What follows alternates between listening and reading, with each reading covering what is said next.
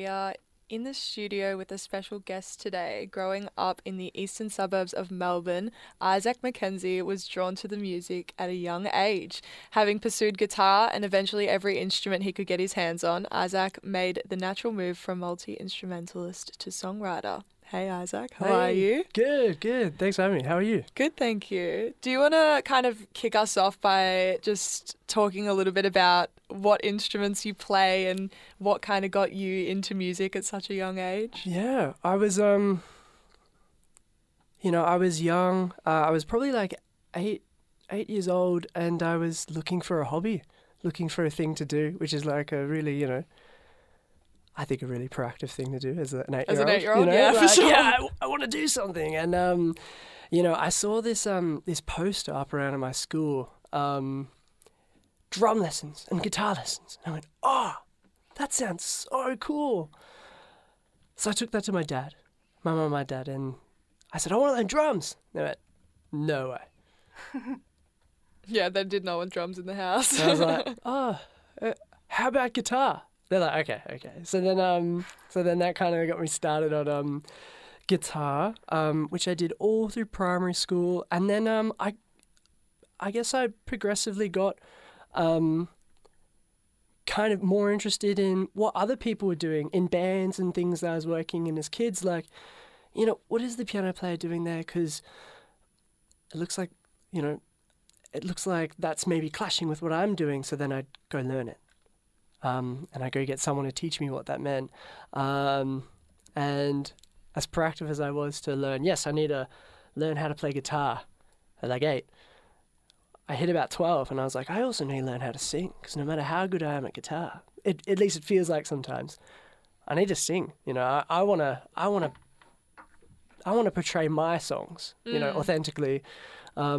I want to say them. I don't want to give them to someone else. So, and I was always writing pretty much like as soon as I started learning guitar. And then, from guitar, you want to learn bass and you want to learn, and then I'm a huge tech nerd, getting into like producing music, and like, so that also kind of encourages you and pushes you to want to learn lots of instruments so you can do it all yourself. Maybe I'm just not good at working with others. Maybe that's the short answer. Sick. Issac, I've got to know, can you play drums now? Not very well. Not very well, unfortunately. That is still a low point for me. When I got told. It was. I've now got a very good drummer I work with, and he can do that for me. He does those drum things for me. Whenever I try and program drums or play drums, they never quite come out how I envision them, and he's very good at bringing those visions to life. I feel like drums can be a little bit finicky like that. Oh yeah, it's like when they're good, they're good. When they're not, you can kind of tell. Totally right. And it's that thing about a average band with an amazing drummer is an amazing band. Yeah. But an amazing band with an average drummer is an average band, average time, it's so important. It is it's so hard to fake, Every instrument is hard to fake if you really, try and play at any proficient level, but drums especially. You've got a lot of instruments under your belt. What was the quickest one to learn, do you reckon? I think, I don't know, I was very heavily focused on guitar as a child, and I really didn't have many other hobbies to keep me interested, busy doing other thing. So I think that whilst there's a lot of groundwork to learn the guitar, because there's, to play a note on the guitar, obviously, as you know, Louis, you've got to fret it right. And, if you're not right up against the fret, you're not pressing down hard enough, you're not even going to get a sound. Whereas when you play piano, you just press a key down. And that's a lot easier. So as much as probably that was really tough for me as a child, I don't know, I just took to it. I love guitar. I still love guitar. Amazing. And you have a new single out Yeah. called Nighttime Blues. Yeah. Run us through this track a little bit and how it came to be. What is Nighttime Blues? Yeah. Nighttime Blues was, so I grew up a lot on blues music. with guitar teachers, it's kind of a natural progression to kind of like nurture students into, studying blues. It's so good because it's the foundation of a lot of Western music we have now. And that also got me interested in improvisation, and I was listening to and playing a lot of B.B. King. Cool. Yeah, and I kind of wanted my blues song. I kind of wanted, this is my, it's kind of a pop rock interpretation of it, because I grew up, when I grew up, in the late, through the 2000s. So that influenced that sound, but it's really a love letter to like those older records and those sounds that I really enjoyed, that cry. And, it addresses this feeling of like when you're in a new relationship, right? And, you're obsessed with this person, but you shouldn't see them like every day. You should give each other like a bit of space. And I was just alone at night, like, I wish I could see them right now. It's inappropriate. And, it's not like the most horrible, profound feeling being a little bit sad you can't see someone, but it was worth noting. Yeah, for sure. It's cool to sort of write about those like niche feelings of like niche in between feelings of relationships and just life that don't often get discussed just because they're kind of like mundane. Yeah, exactly. Passing by emotions. Totally. Yeah. It's kind of like the liminal space in relationships, and I really like that Nighttime Blues touches on that. Thank you. Yeah, for sure. And is it on your new EP that's coming out? Yeah, it is. It's on Arrogant and Amplified. Which is my new EP. Yeah, I think it's the third track. Awesome. Which is fun. Yeah. And can you tell us a little bit about this EP? How many tracks will be on it? What does it sort of encapsulate holistically?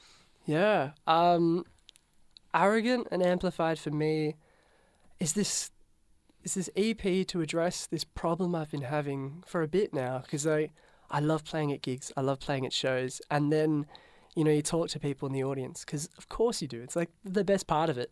And that conversation kind of stops there. I love that music. Where can I check it out? And I'm like, I haven't recorded it yet.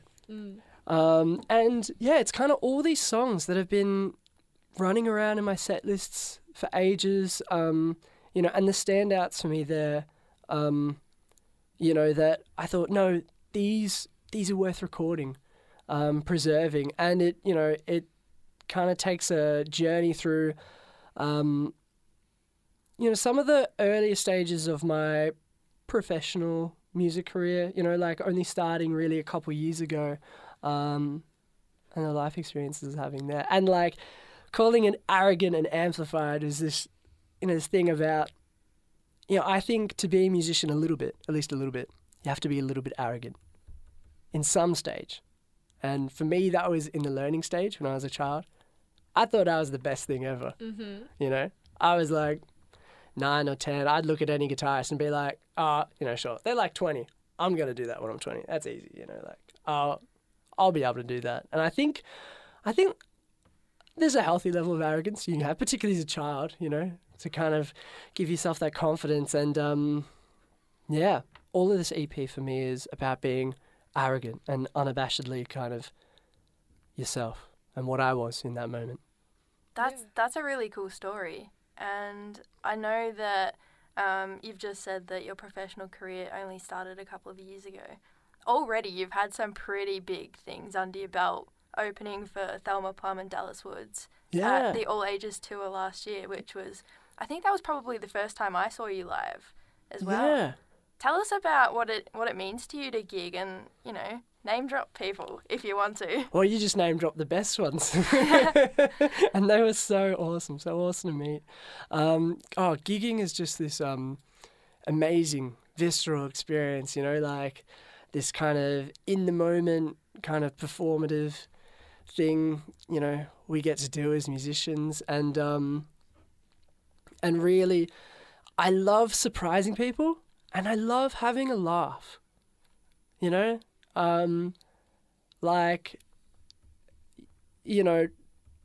the really academic side of music and what I can or can't do on the instruments is cool. But having a laugh and having a vibe, doing a cover of Take On Me, which I heard you guys, there's a cover earlier before. Doing a cover of that because people don't expect it and it's going to make them laugh on a Friday night at some, that's everything for me. And then, as I said, like meeting those people after and meeting people with similar experiences or interests, it's just such a rewarding thing, gigging. And I'm really excited to I have a lot coming up, actually. Like one every week this month, which is like crazy. You go through like lulls and there's nothing, and then that's happened. So yeah, I'm looking forward to a lot of gigging coming up. That is so cool. And where can listeners find you on social media? Yeah, they can find me on Instagram and Facebook at Issac McKenzie Music. I also have a YouTube. That's where my music gets posted, and it's a great place to listen for free. But I'm also on all the streaming services as well. Yeah, fantastic. And what is your next gig coming up? Where can people catch you if they want to catch you at a live show? My next gig is actually the EP launch. I'm really excited for that. That's on October 12th at the Bergie Band Room in Brunswick. That's going to be a great night. We've got two great local artists as well opening, Umbra Moon and Ishan. So I'm really looking forward to that night.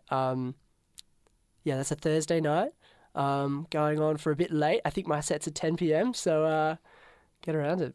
Awesome. Well, thanks so much for coming into the studio and chatting with us. Next song up, I think, is maybe your song? Do you want to introduce it, Issac? Yeah, you can introduce it.